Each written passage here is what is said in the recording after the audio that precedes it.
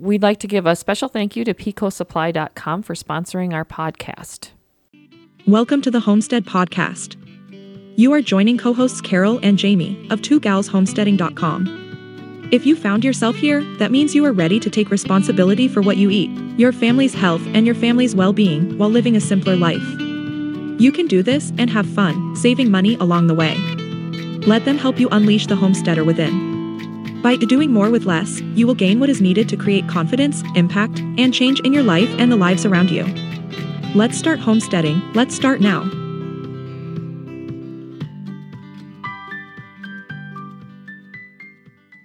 From cow to butter, making raw milk butter on your homestead. Hi, Jamie. Hi, Carol. How are you today? I am good. All right. Same here, enjoying our nice weather. And our topic today is butter. And that is something that happens on my homestead about 5 times a week, if not every single day we make butter. All depends on how much fluid milk I have sold and whether we have cream that needs processing. And so it kind of fluctuates in there. But I would say on average, we do butter on our farm 5 days a week. At least. Yeah, I would say so. And sometimes we do 2 batches in one day, which is 8 to 10 pounds of butter. In one batch or together? Together. Okay. Yeah. We yield 3 to 4 pounds, or I should say 3 to 5 pounds per batch. Kind of depends on the cow thickness of the cream and the age of the cream. Oh, okay. And our churn only holds a little over a gallon. And so for the most part, 1 quart of cream gives you 1 pound of butter. That's probably your average. Do you separate your cream and then do your butter the same day, or do you do your cream and then do butter the next day? No, we separate our cream on day 1. And we have found that it actually works better to have a little age on your cream. Okay. So you can do it the same day, but it seems like the yield is less. So it does better if you've separated your cream and you've let that cream chill for a day or 2 and then bring it back up to temperature. For us, that is right around 55 to 60 degrees. Works best with our milk, with our cream from on our farm. Now, I read other places it's different. I suppose environment and type of cow, what they're fed. Yeah, amount of cream, how thick your cream is, all those things affect that. But I thought maybe we'd first start a little bit about the history of butter. Yeah. And how long butter's been around. Now, my research took me all over the place. I didn't go that deep. Mine, it did. It took me all over, but I kind of gathered from several different websites, and they all kind of gave the same basic story that it's probably been around since 9000 BC. Perhaps someone, a shepherd or somebody, had sheep milk in, and then it said milk, not cream, it said milk. Put it in a sheepskin bag and tied it to the back of a sheep. And they went on a journey across to wherever, to market, to new fields, pastures, whatever. And at the end of that journey, he discovered when he took that milk bag off of the sheep that he's got this beautiful, wonderful, sweet treat in there. Have no idea if that's true or not. Yep. I've heard the same thing about cheese and how that was discovered, but they talk about using like a calf stomach or a sheep stomach where they got that rennet in there to make that. So that was a little bit different, but I'm not exactly sure if they just say milk and they really mean cream, because you really can't make butter from milk. You really have to separate the cream from the milk. In my research, that's kind of what I found, and they all think it was just kind of a little accident. And originally, butter did not come from cows. They came from other domesticated animals, such as sheep, goats, and yaks. Cow butter is fairly new in the scope of how long butter's been around. Yeah. Then my research took me to, people stopped using animals to agitate their milk product to make butter. Then they just simply shaked it in a bag. In ancient Rome, butter was forbidden by their gods to consume. Oh. So they used it in cosmetics, and they used it for wound care. Isn't that interesting? Yeah, because it would have been a fermented product back then too. Yeah. I know that fermented products work really good as wound care. Yeah. I just thought that was really interesting. It was forbidden by the gods. Yeah. Somebody made up that rule. They wanted all the butter for themselves. And who didn't snitch a little bit? Yeah. It's like, And it was also considered a sign of purity, and lots of times butter was used as something you give to the gods, a gift to gods. Oh, so maybe that that's they would where bless it came you, from. That that type of thing. you weren't supposed to eat it. You were supposed to give it to God. Yeah. And then hence it was wasted. Yeah. So that's really sad, isn't it? I also learned that the Northern Europeans, it said, due to the cold climate, and this was off of milkyday.com. They had a whole article on butter. They said that it was more popular as a use in Northern European countries than in the Southern European countries where ghee and olive oil, those things were used more, and that the Southern Europeans actually considered butter a barbaric item because Northern Europeans were not exactly the nicest people on the face of the earth. Yes, I've gathered that from reading histories and watching movies. I don't know. I just thought that was interesting that they didn't want to consume it because it was considered a barbaric food. But anyway, as my research into this went, it said that in 1860 is when industrialization of butter came about. So before that, most butter was made on the farm. On the homestead. Yeah, on the homestead. They, hand churned it. They industrialized it in the 1860s. And then by 1900, over half of the butter made in the United States was made in factories. That's when the government started demanding the milk be pasteurized. Because that pathogens, people were getting sick. It's usually a cleanliness factor of people who's handling the product. I'm just trying to figure out, when did pasteurization come about? But when did they start requiring that it had to be pasteurized? I think it was actually in the 1950s that it required that all milk be pasteurized. But I was just trying to think when Louis Pasteur actually created the process of pasteurization. Oh, okay. I don't remember those dates on that. I don't either. I did read that at the end of the 1870s is when a Swedish engineer named Carl Gustaf Patrik de Lavelle introduced the centrifugal cream separator, and that changed the industry completely. Instead of having to hand do that. And just a quick note to those people who are listening and know about dairy equipment, de Lavelle is a name. We actually have a de Lavelle milking system in our barn that is still around today. Oh, okay. So he must have started the whole thing. I mean, we have bulk tank down there. All of our milkers are de Lavelle. Our jar is de Lavelle. I mean, we have a lot of de Lavelle stuff in our. So the name is still out there. It's still out there, and I assume that he probably founded the company or whatever. I didn't go any farther than that. When was that? The 1870s? In the late 1870s. A very long time. I didn't even know that was a Swedish company, to be honest, until I was doing this little research here. And then, let's see. I got to go back to my notes here quick. It says, on the rise of the 20th century, Americans were consuming 18 pounds of butter per capita. And that's, in today's terms, that's about 1.5 sticks of butter per person on a weekly basis. And then the Great Depression hit and World War II.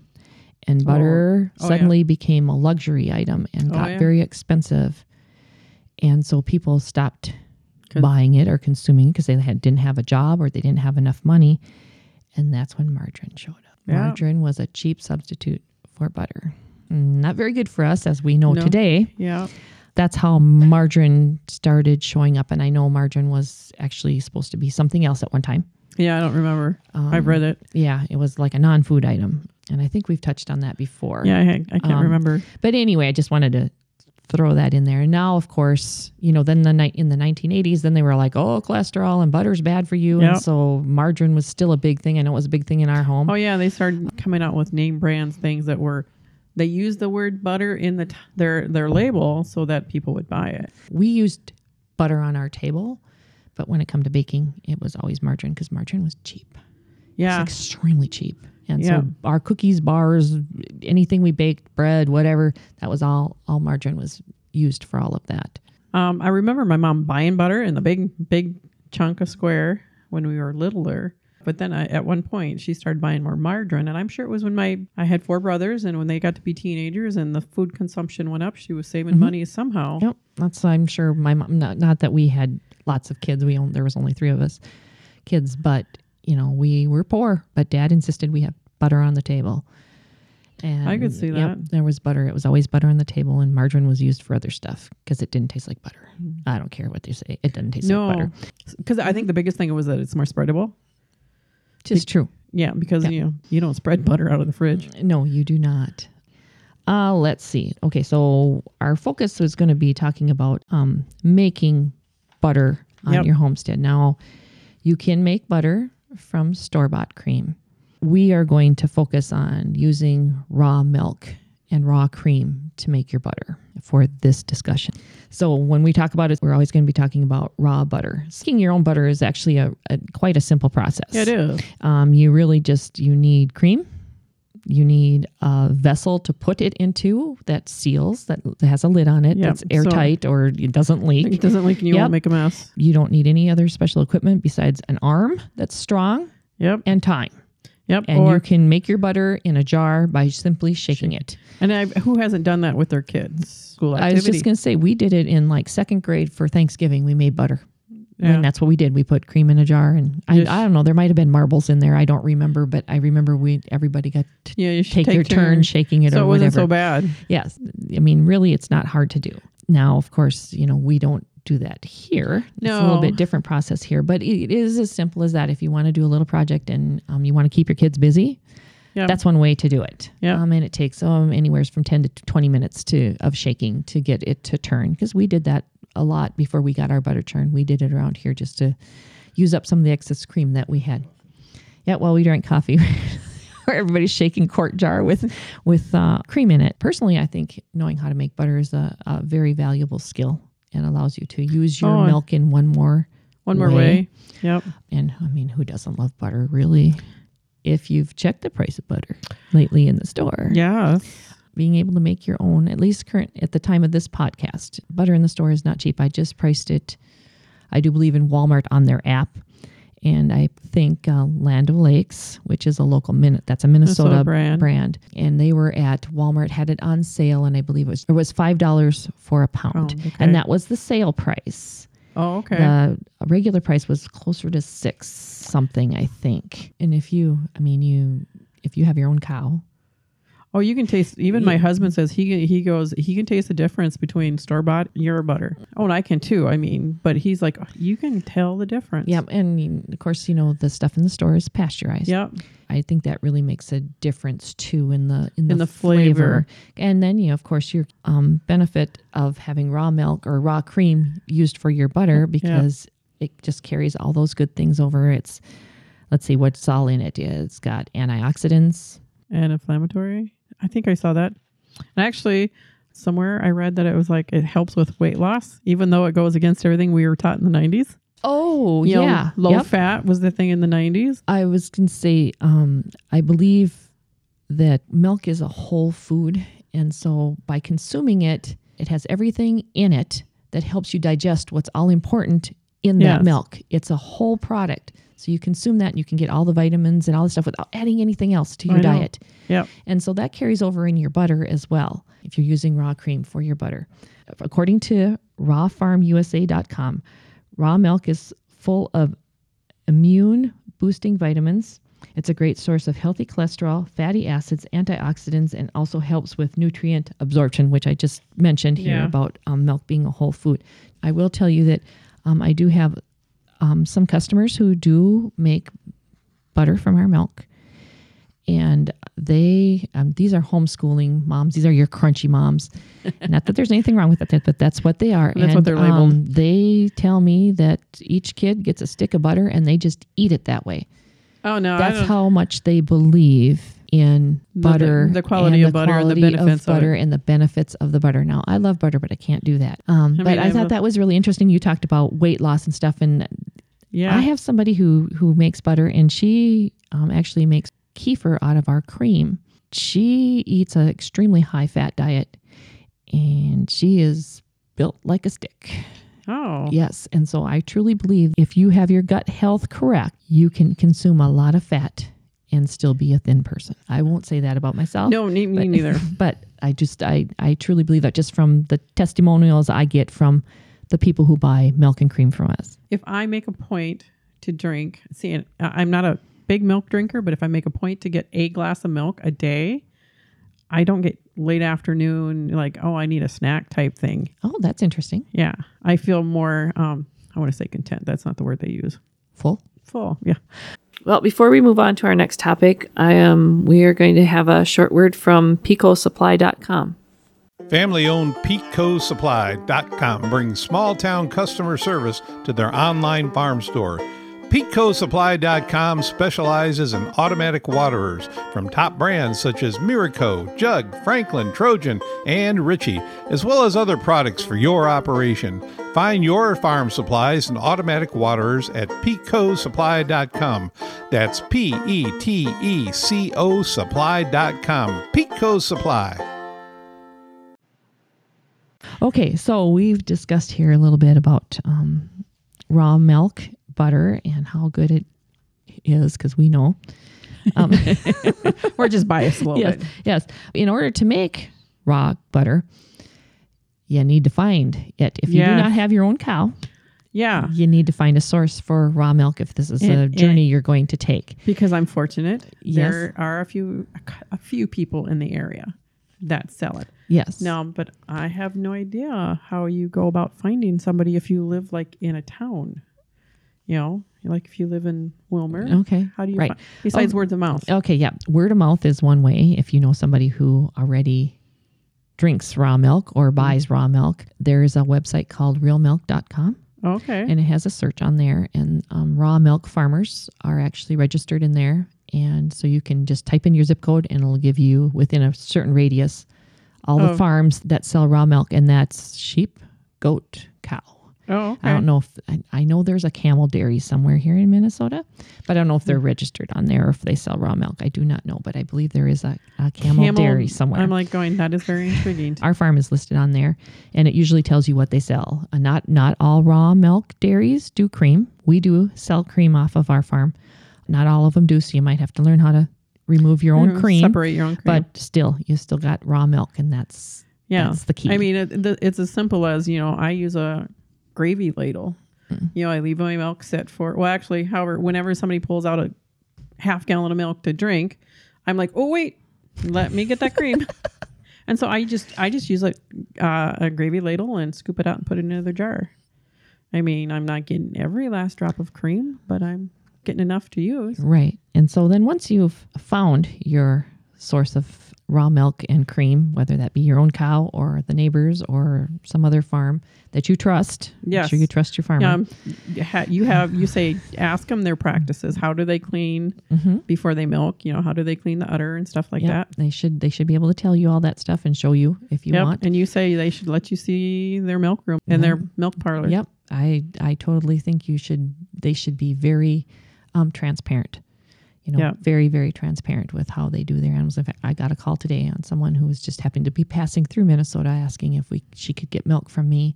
And she did. She had lots of questions on how we sanitize, if we give tours. Not that she wanted one. She just wanted to know if we did it. And how we milked, what kind of cows I had, what I fed them, and if I vaccinated or I used any antibiotics. Of course, we don't use antibiotics out here because we're certified organic. Yep. But there are vaccines you can give being certified organic. So that is a very good one to ask your farmers. Even if they're organic, there's a lot of stuff you can still give your animals. And if you're anti-vaccine, you might want to know that information. Yeah. You got your milk or your cream, but we'll talk about getting milk as a whole product. Yeah. And now you got to get the cream off of there. So you just talked about I just ladled it using off. a ladle, and I do advise you to leave your milk sit. Do not move it. Do not shake it. You want to get that cream line. Don't jiggle it because you want that heavy cream that's on top. And milk does separate into different creams.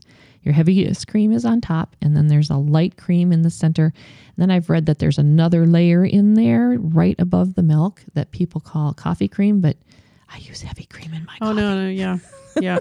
And actually, I always just, I'd made an iced coffee before we came out here. And I'm like, where's my iced coffee? It might be sitting on top of my car. Whoops. Yep. But anyway, so we use a cream separator out here. We have one from, it's a Motor Sitch from Slavic Beauty, and I have found it. Found it on Amazon. That's where I ordered our cream separator. Oh, okay.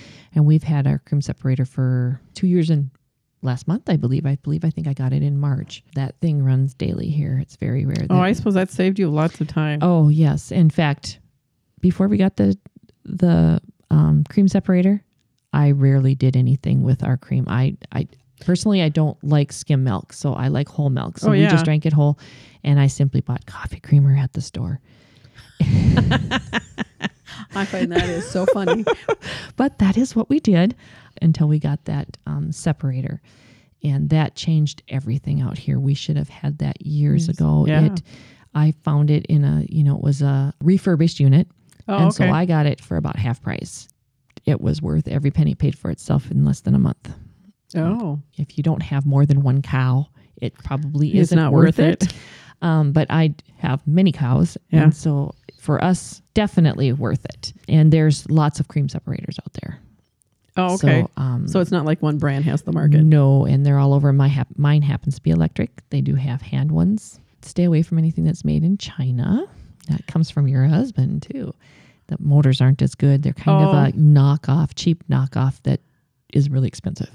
Oh, okay. Yeah. Do your research on that. And so you need to separate your cream. Everything I read is that if you're going to separate it manually, like you do with a ladle or whatever, you really need to let that milk sit in your refrigerator for at least a day, 2 days. The more it'll separate and the better your thick cream will be. Here, because we have the separator, our milk comes up from the barn and it is separated immediately. Before it's cooled. Before it's even cool. Separated immediately, and then our cream is chilled. That's how we do it. The pigs usually get the majority of our skim milk because we do gallons of milk. Oh, yeah. We do gallons. I could not make enough mozzarella cheese to use that up. So our pigs get most of that. And like I said before, I don't like skim milk. We always have whole milk in our refrigerator. Well, no, technically though, because I want that cream because for current projects. But yeah, but it still has a little bit of milk. I was just going to say you're probably at that 2%. Yeah, probably. Type, but yeah, the equivalent of 2%. Anyway. Yeah, but the whole milk is much better. Yeah, I prefer. It feels good on your palate. Yes, and you put a little chocolate powder in that. It does feel sinful then. Like, oh yeah, this is like the store-bought chocolate milk. Yep. The next step you really need to decide is if you're going to make sweet cream butter or cultured butter.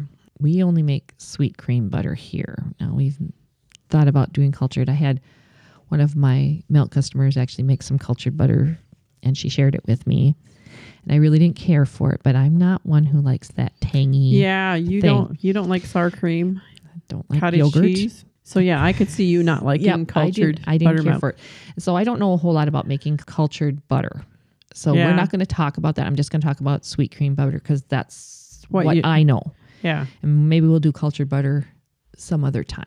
So once you have your cream separated from your milk and you've decided you're going to make sweet cream butter, so you need to use it in the next few days. And some people, collect it until they have enough. Even, like I buy a gallon of milk for us to drink. A gallon of milk is not going to give you, it's going to get you maybe a little over a pint. Maybe. It all depends. Depends on which cow I get. It all depends on your time of year, feed, which cow is being milked, whatever. I mean, there's a lot of variables there. But I would say that if you're making sweet cream butter, your cream should only maybe sit up to maybe 7 days before it's going to start to culture.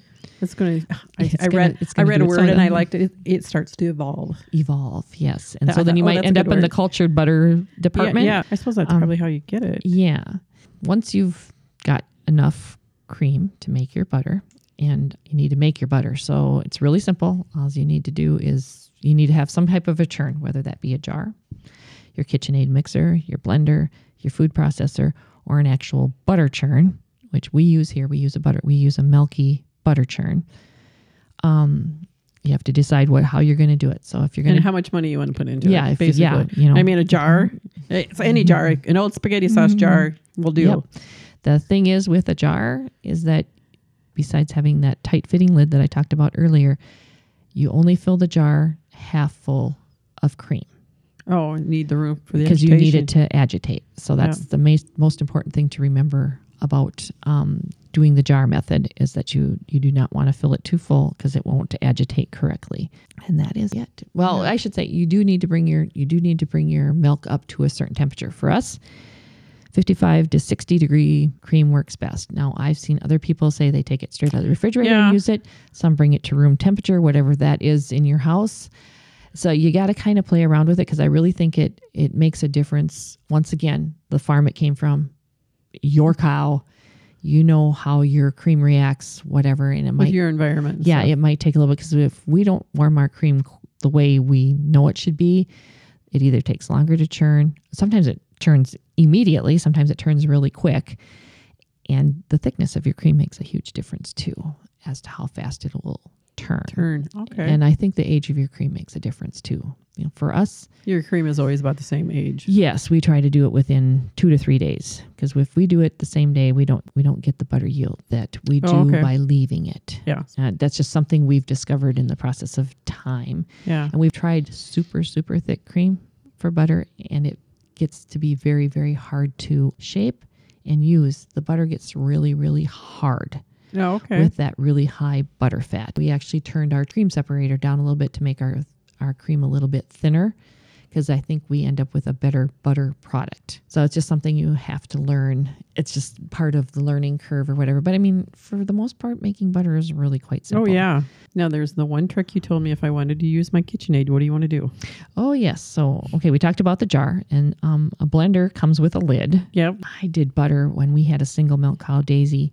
I did butter we had a Ninja mixer, and Oh, it okay. actually had kind of like a paddle in it, and that worked really slick. That didn't take any time at all to make butter in there. You can use a KitchenAid mixer. That's very common.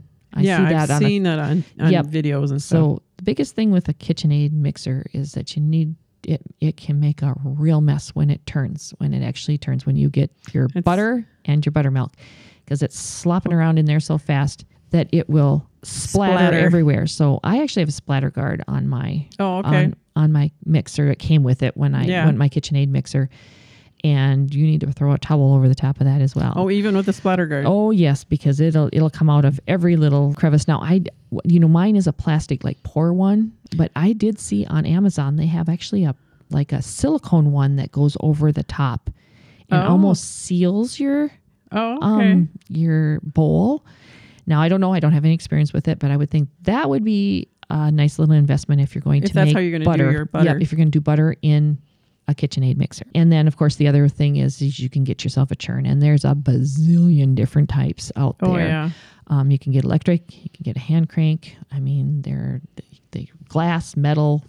I don't know if they sell wooden ones anymore, but I saw lots of them in my research from olden days. Yeah. And my dad talked about making butter on their dairy farm as a kid. And yeah, they did the whole plunger in the wooden barrel thingy or whatever. On our farm, we have the Milky brand. It's an FJ10. It holds up to a gallon of cream. Oh, wow. That's a lot of cream. Yeah, that's a lot of cream. And we've done less. I think we've done as little as a half gallon. But for us, if we're going to go through the work, we're going to put a gallon in there. You know, we plug it in and it goes. Hand cranking, I'm at the age where that would be. No. My shoulder would be. Yep, my shoulders would be She's shot. making stretches my shoulder. But, you know, if you're thinking you might not have electricity at some point. You have, my churn won't work. Or you have little kids that could sit and crank. So it's kind of a personal choice on that Money-wise, one. because I'm sure an electric one is more expensive than a hand crank one, I'm sure. Okay, the electric is $300 to $400 more Yeah, is what so, I'm being told. So budget is an issue. Yes, that is about it as far as making the butter. Yeah. Now, after your butter has broke, and then when I say it's broke, I mean you've got a clump of butter and you've got a bunch of buttermilk in there. Now you've just made natural buttermilk. Yep. And that's pretty valuable. Oh yeah. Yeah, because you can use that, anywhere. Well, in any recipe that requires milk, you can use buttermilk in it. Your milk from sweet cream butter is not cultured though.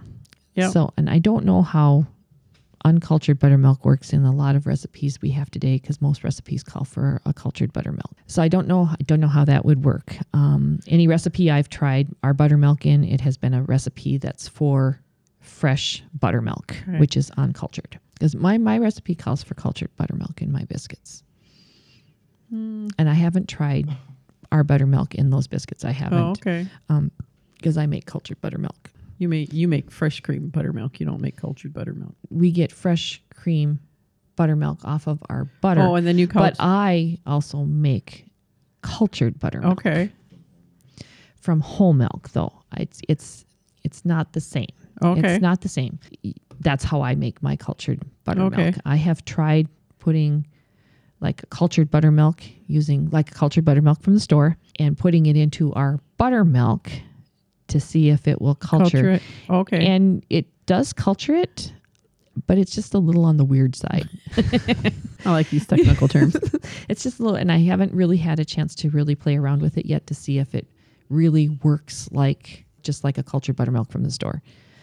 Well, baking wise, what are you using in baking wise and recipes? that type of thing. I just haven't gotten that far with it. As though you haven't, you need another project. Right. So you end up with butter and you end up with buttermilk. The next thing you need to do is you need to wash your butter. And this is probably the most important it's a critical step in making butter. You have to wash your butter. And if you're doing it by hand, it can be kind of a little tedious process. Yes. Because you need to keep rinsing that butter. And most people just do it with their hands. And they just constantly rinse. You know, there's things called butter paddles that you can help squeeze out some of the buttermilk, and you just keep manipulating it.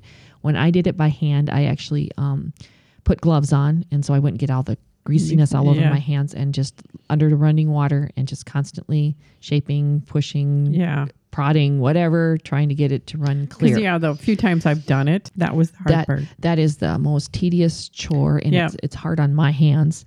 Yeah. Now I don't think I could do it at my age. You know, I don't have arthritis, but yet if I overuse my hands, they're stiff the next day. In comes our butter churn. Now, the Milky brand butter churn that we have actually has a spout on the bottom, and it allows us to take out all of the buttermilk, cap it, and we can rinse our butter using the machine. Now, a lot of churns are not like that. Your glass churns aren't like that. You have to dump it out. You have to dump everything and put it back in. But Rich actually, I believe he rinses our butter for 5 minutes.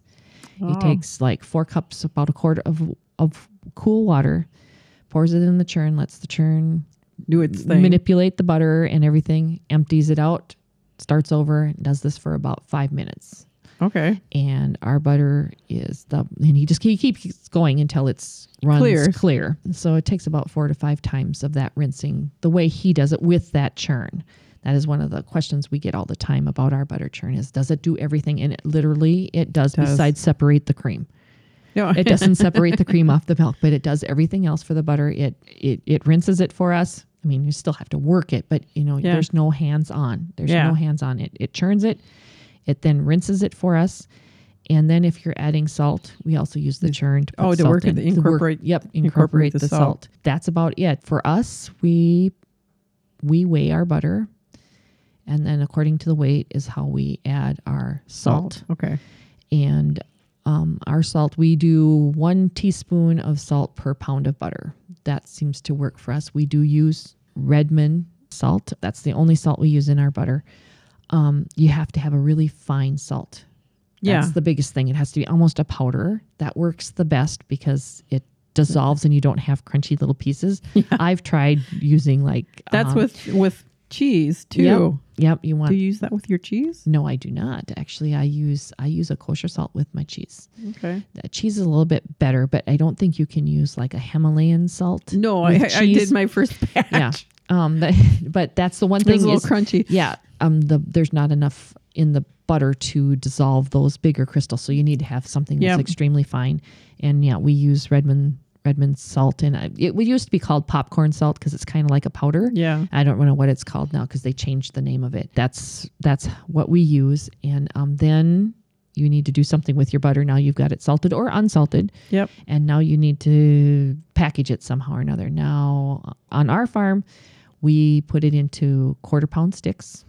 And so I weigh all the butter. Rich works the paddles and the board, and he shapes our butter. So we make rolls. So they're like little logs, 4 ounces, which is 1 stick, half a cup. And he makes rolls for our salted, and he squares it up like the stuff from the store in the quarters and makes some little boxes, whatever, rectangles for our unsalted. So when I look in the freezer, I just have to visually, I know I don't even have to read what I wrote on there. Yep. I don't have to read my little labeling. And that is about it. I store mine in Ziploc bags. I put 4 in there. So I have 1 pound of butter.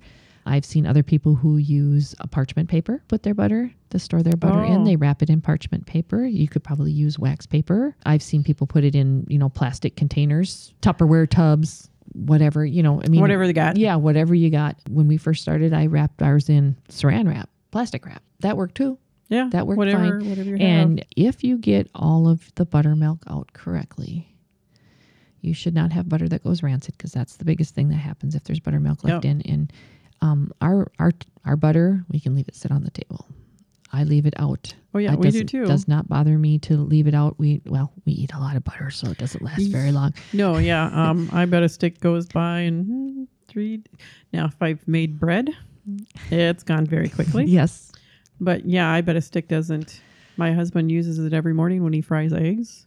If I happen to fry eggs for myself, I use butter. I think I read it was like 7 days that it would sit on the counter and not start to evolve. Yes. But yeah, getting the buttermilk out is the biggest issue. Yep. You need to make sure you have that water. The water is running clear before you decide to do anything. Take it any step further with, shaping it, putting salt in it, whatever.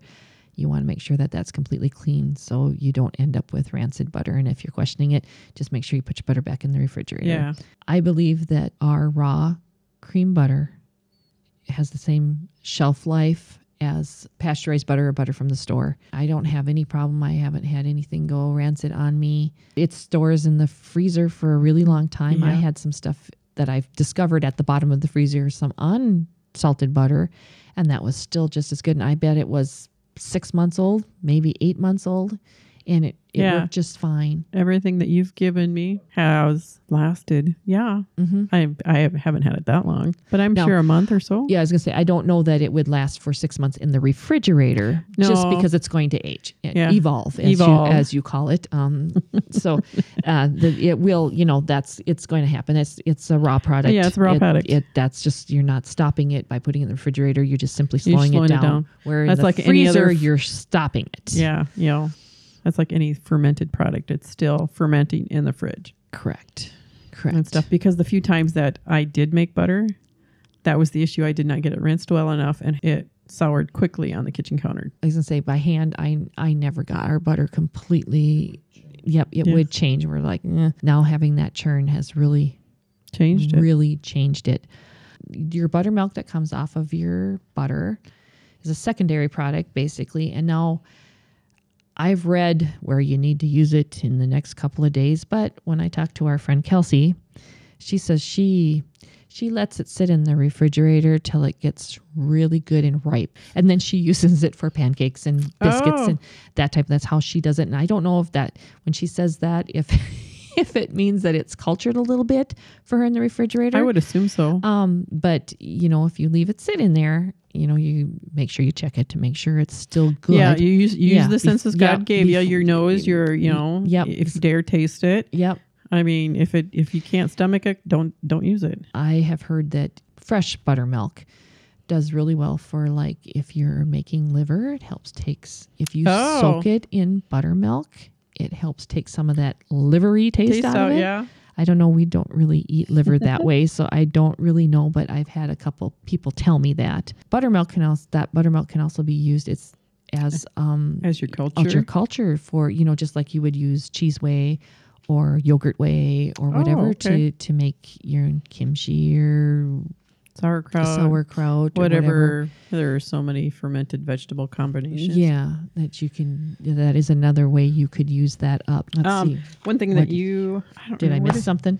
Just a minor fact. This is from rawfarmsusa.com.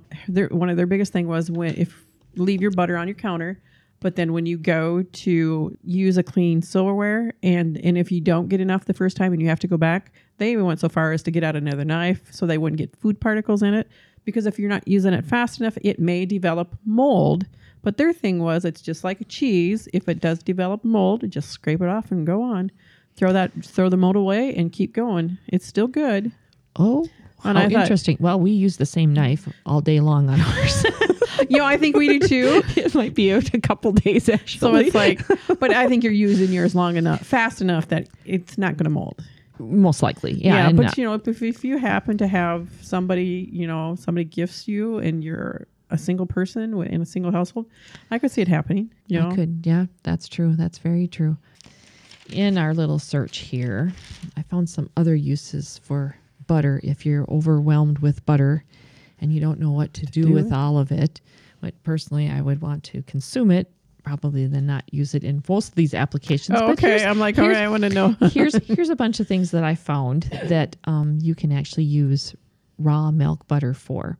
Skincare. Now, we talked a little bit about putting it on a wound, that type of thing. But somebody was telling me, one of my customers was telling me that she has a daughter with eczema, and she uses it on those areas of skin, and it seems to help. Oh. I thought, well, that's very interesting. Yeah. I suppose if you've got all these antioxidants and all these good nutrients, just like with kefir, because you use kefir on every wound there is. Yep. That butter would probably work the same way. Yeah. Here's a thought. How back when we were kids, if you got a burn, you were told to put butter on it. That's true.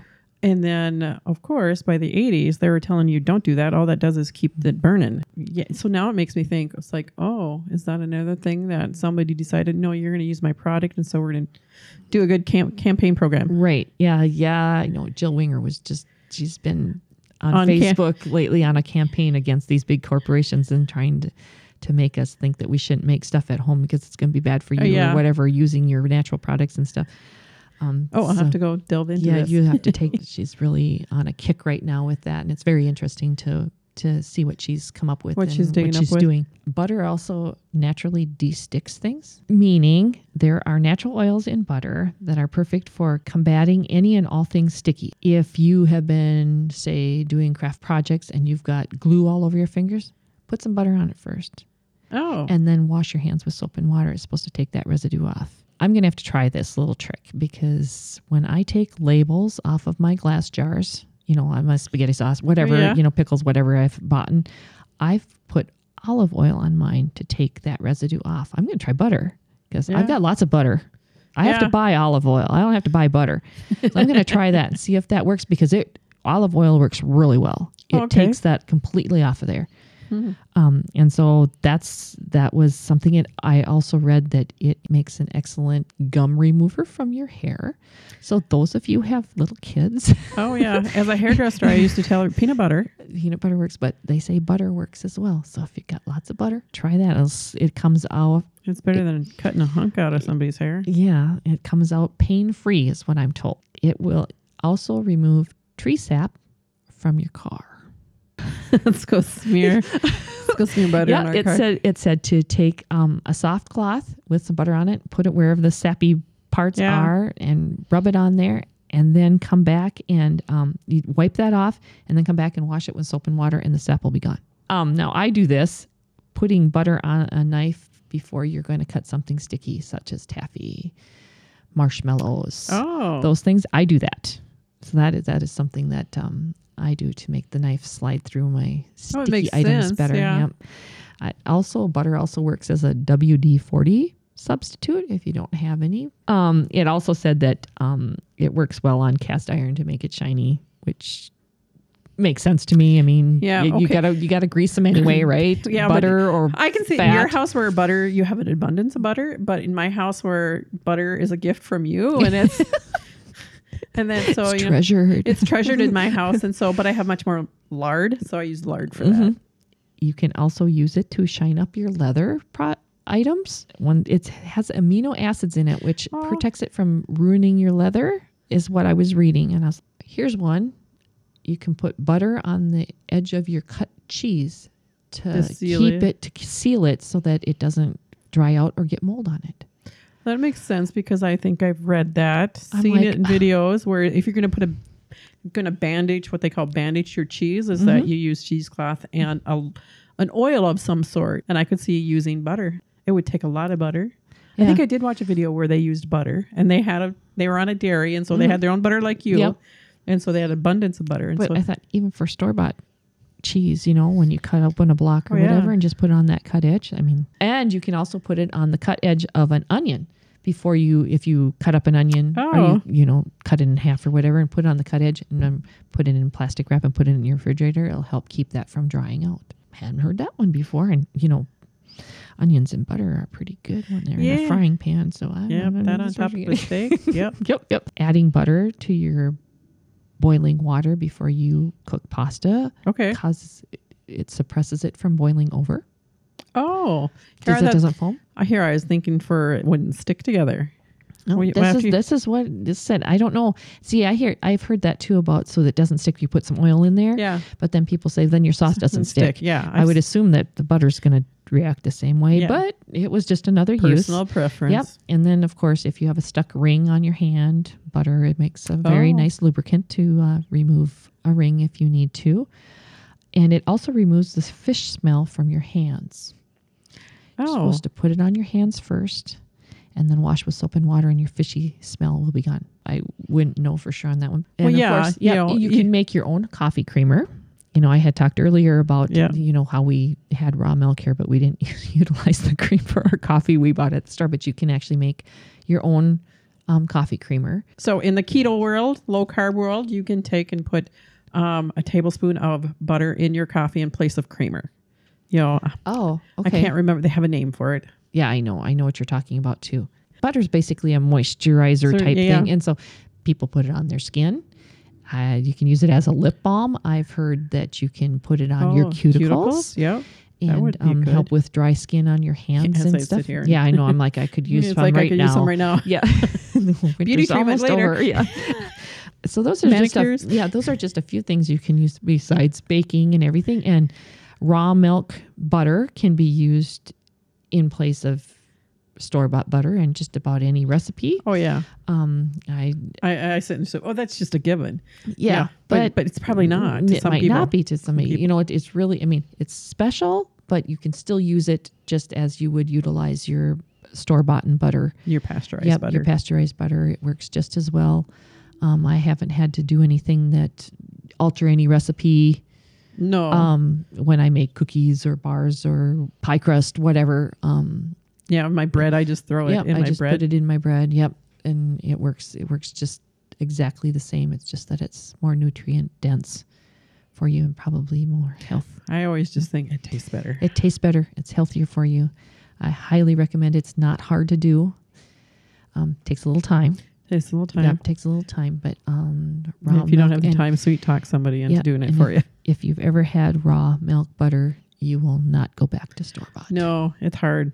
Yep. You will not go. You might go back for baking, but you're not going to go for your table butter. Because I still have some store-bought stuff in the freezer, but I used some of it the other day and I'm like, I need to use this up. It's been in there in years and I'm starting to taste it now. Oh, okay. So it's like, I need to, because I probably have probably 6 pounds left in there. And it's like, I need to pull that out and use some of it in my baking or something. Yeah. Cooking. But not on my bread. But not on your bread, on your homemade bread. You can't beat fresh butter on that. So to recap and make butter, you need to find a source for milk and cream, whether that be your own cow or from another farm, raw milk. You then separate your milk and cream. You let it age for a day or two, preferably. You don't have to, but preferably. You bring it to... and you're chilling it at that time. You're chilling it. Don't leave it sitting on the counter. You're going to make something else. We're making sweet cream butter here. And then you bring it up to the temperature that you need. Ours happens to be 55 to 60 degrees. You put it in your churn, whether that be a jar, mixer, blender, actual churn, and you churn your butter. Then you need to make sure once it breaks, You want to take your buttermilk off of it and put that aside for another project. And you want to rinse your butter until it runs clear. The water must run clear before you're done, whether you do it in the churn or you do it by hand. The water must run clear so you don't end up with a rancid product. And then you salt it, unsalt it, shape it, whatever you're going to do with it, put it in the containers that you want, and it goes into the refrigerator or into the freezer. And it is as simple as that. I mean, it's simple. It does take a little bit of time. So I'd like to thank you for tuning in today and listening to us talk about making raw milk butter, all the way from a cow to butter. There we are. There's our process. Yum, yum. We'd like to give a special thank you to picosupply.com for sponsoring our podcast. So until next time. Put some kefir on it. Thank you for listening to the Homestead Podcast's latest episode. Your hosts, Carol Radke and Jamie Kappas, are Two Gals Homesteading. To learn more, go to twogalshomesteading.com or the Two Gals Homesteading Facebook page at facebook.com/twogalshomesteading. Editing, audio production, and marketing of the Homestead Podcast is the responsibility of Media Trendsex. The Homestead Podcast is an audio product of Media Trendsex, a limited liability company, based in Minnesota, USA.